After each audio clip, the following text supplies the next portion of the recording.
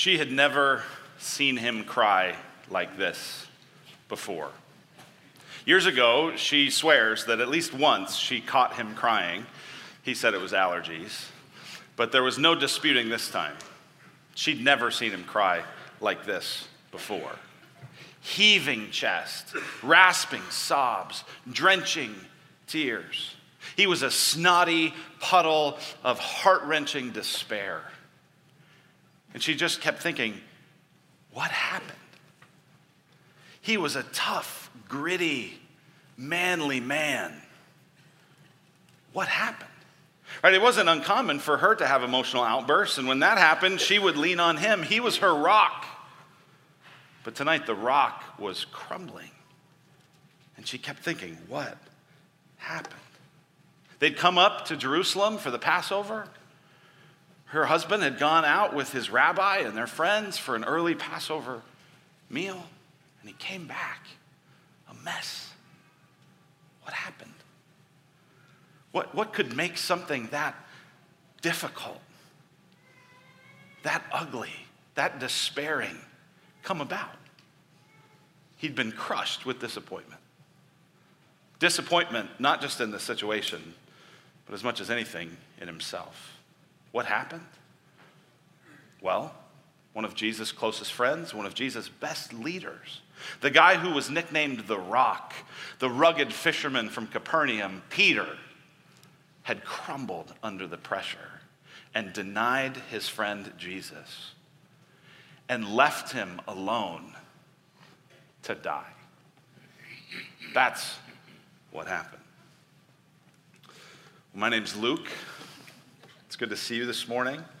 And I've read the Bible in depth, but one thing I can't find in the Bible is a physical description of Peter, this guy who was known as the Rock. But I have to imagine that a rugged fisherman, Peter's also the guy who in the garden pulls out a sword to try to attack one of the soldiers arresting Jesus. I just have to imagine that Peter was a rugged guy. I don't think you get the nickname the Rock if you look like this guy. I don't think that's what Peter looked like. In fact, in our culture, we actually have someone who's nicknamed the Rock, and here's what he looks like. And I don't necessarily think that that's what what Peter looked like. I'm not sure he was quite so muscular or handsome, frankly, or tatted up. I don't know if Peter had all of those things. But Peter was known as the Rock.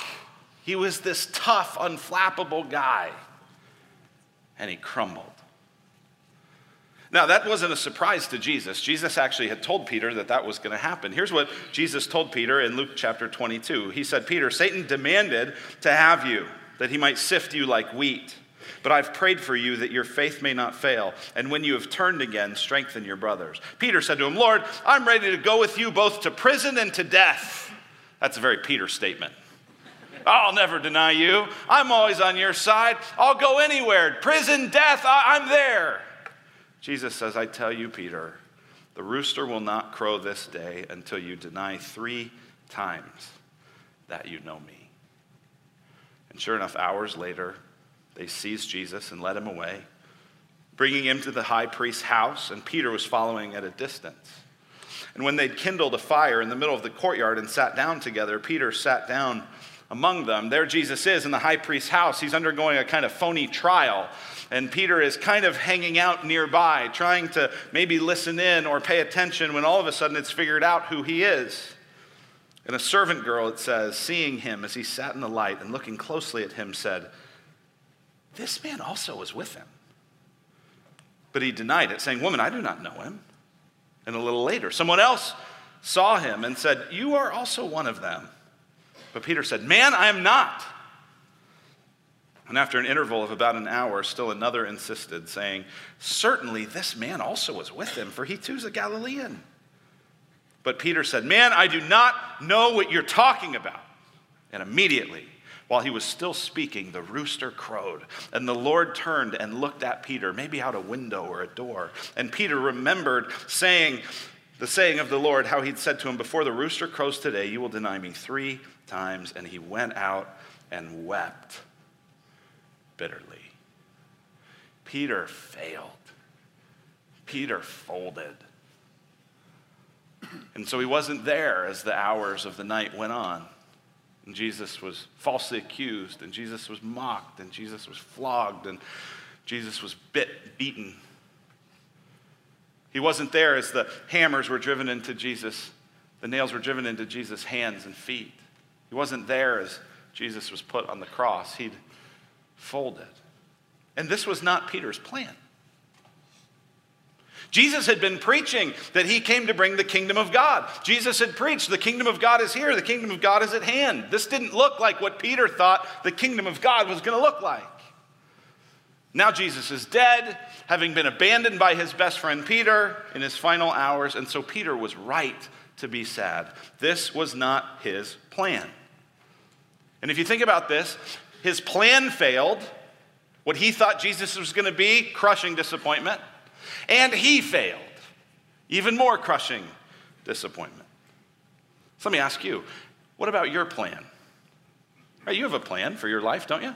You have a plan of how you kind of think things are going to go. You've had a plan of how you thought life would unfold. You had a plan of how you thought life would go. How's it going?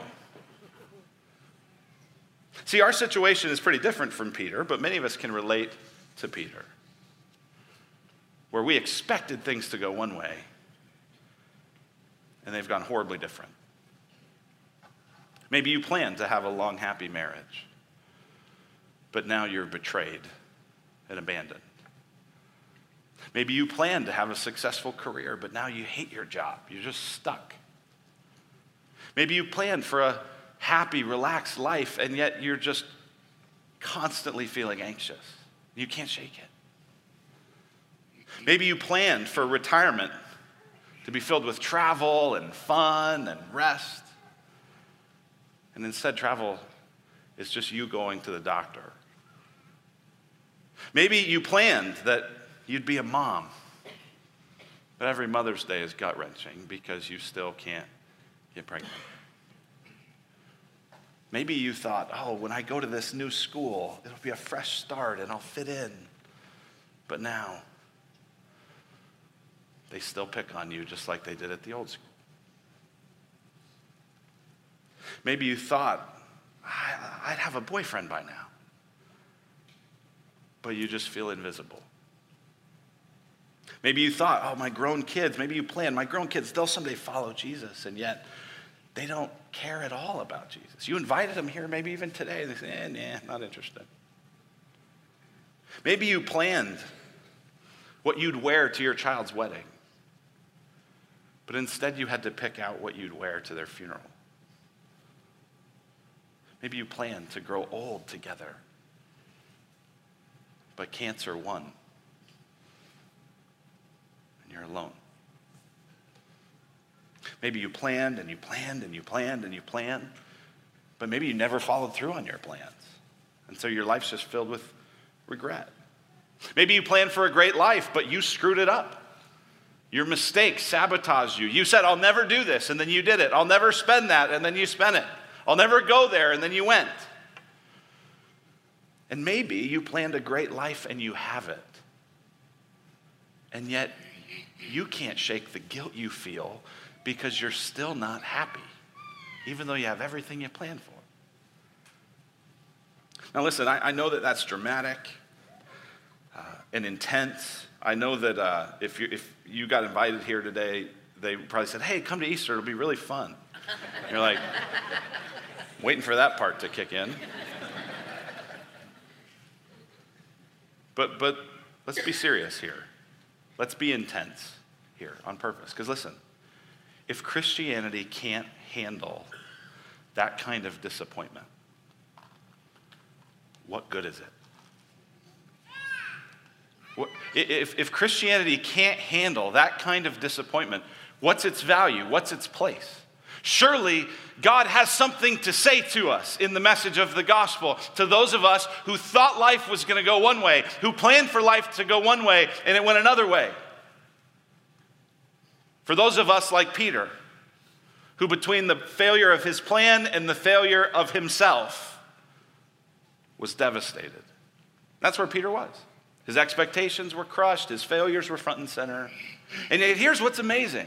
If you keep reading the story in the Bible, what you see is that Peter, who went outside and wept bitterly, who fell apart, who crumbled under the pressure, just 40 days after Jesus' resurrection, he is there in Jerusalem on the steps of the temple, preaching to thousands of people that their only hope is Jesus.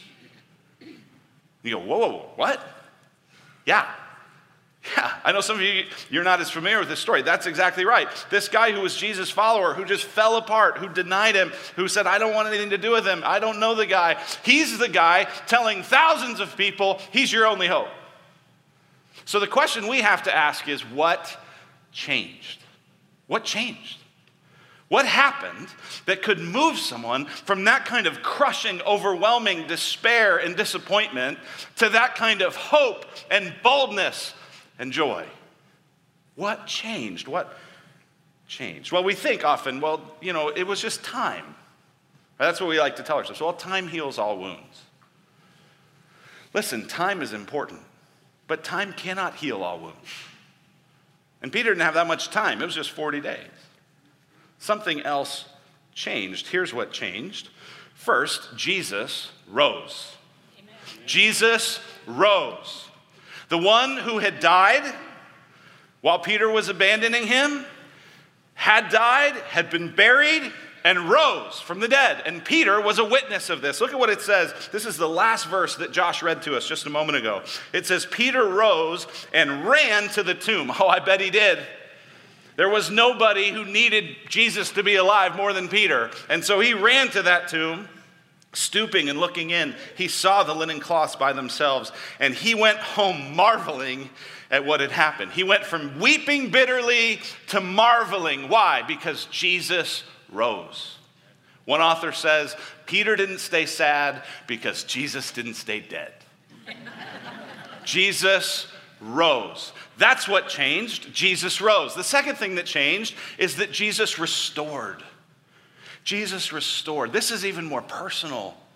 This is more touching. Because after Peter's a witness to Jesus' resurrection, Peter also gets to be personally restored by Jesus for his failure. If you read in John chapter 21, there's this just beautiful scene where days have passed after the resurrection, and Peter's back home at the Sea of Galilee. He was a fisherman, and so he was maybe blowing off steam, maybe just had to get back to work, I don't know, but he's out there on the boat. And Jesus comes to the shore and says, Peter. And just like Peter ran to the tomb that Easter morning, Peter jumps out of the boat and swims to shore. And he gives Jesus a big wet hug. And they have breakfast on the beach. And as they're talking and eating, Jesus asks Peter, do you love me? Peter says, yes, Lord, I love you. Second time, Jesus says, Peter, do you love me? He says, yes. You know that I love you. Third time, he says, Peter, do you love me? He says, Lord, you know that I love you. Jesus tells him, follow me. Just as Peter had denied Jesus 3 times, Jesus mercifully, graciously, kindly, intentionally allows Peter to say 3 times, yes, I love you, to be fully restored, to be fully forgiven, to be fully brought back into relationship with him. That's what changed. What changed that could take you from crushing disappointment to bold hope? Jesus rose and Jesus restored. So where does that leave us then? That's the next question. What does this mean for us? Well, it means 2 things for us. The first thing is that Jesus is making all things new. Jesus is making all things new. When Jesus rose from the dead, he did it as a preview of how he would make the whole world new. He rose as a preview of how all who had faith in him would rise and be given eternal life in a new heavens and a new earth. Making all things new. Get this, not all new things, but making all things new. Which means if we've had disappointment, if we've had failure, if we've had loss, I don't know exactly how it works. And I don't know that there's always great answers, and definitely not answers I could fully explain for why certain things have happened or been allowed to take place. I don't know that. But here's what I know. Jesus rose so we can have confidence that he is coming back to make all things new. Here's what it says, the last chapter of the Bible, Revelation 21. It says, I heard a loud voice from the throne saying, behold, the dwelling place of God is with man.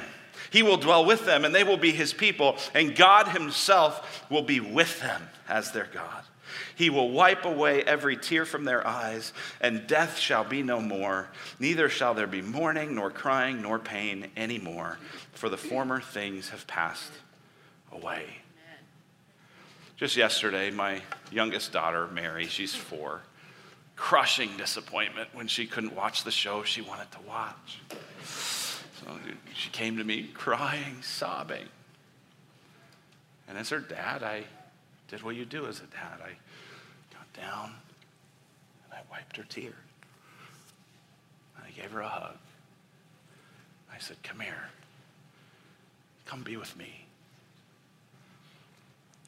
That's what Jesus is doing when he makes all things new.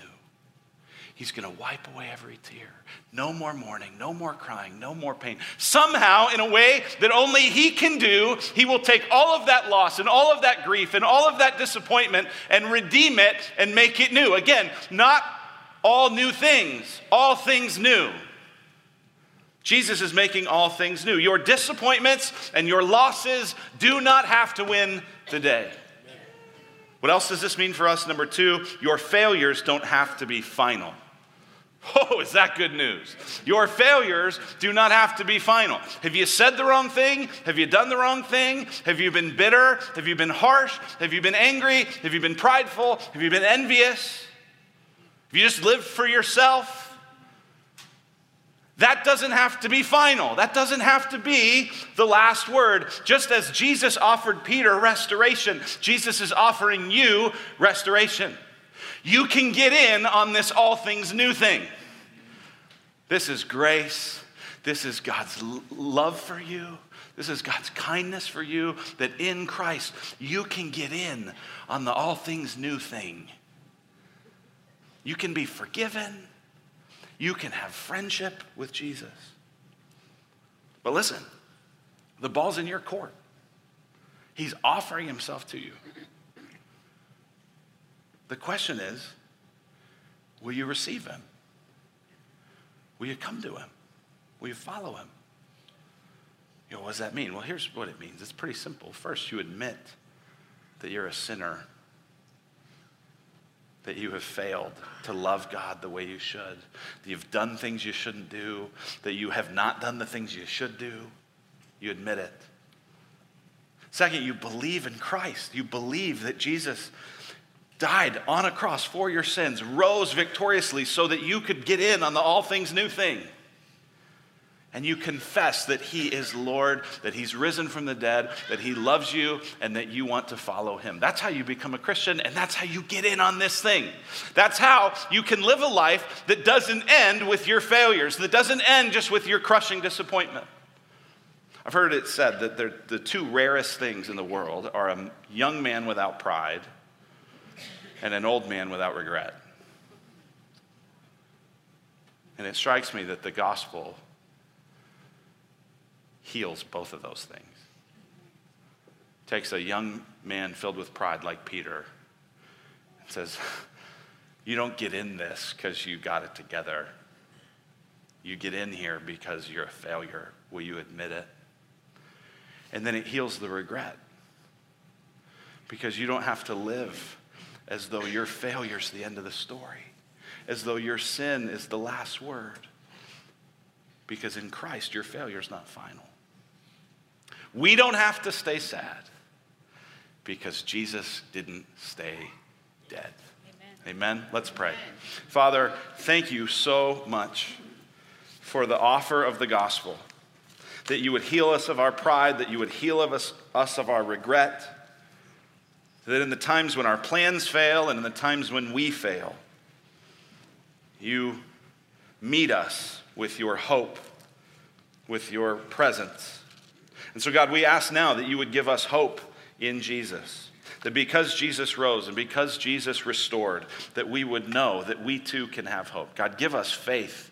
Give us humility to admit our need. Give us confidence that Jesus is a treasure worth following. God, thank you for the living hope that we have. God, you don't answer all of the questions about why our hurts are so significant and so deep. You don't always tell us why things happen. But you do give us a real hope, rooted in a real resurrection and the promise of a real return. Oh God, we long for the day you'll wipe every tear from our eyes. Jesus, come quickly. We pray in Christ's name. Amen.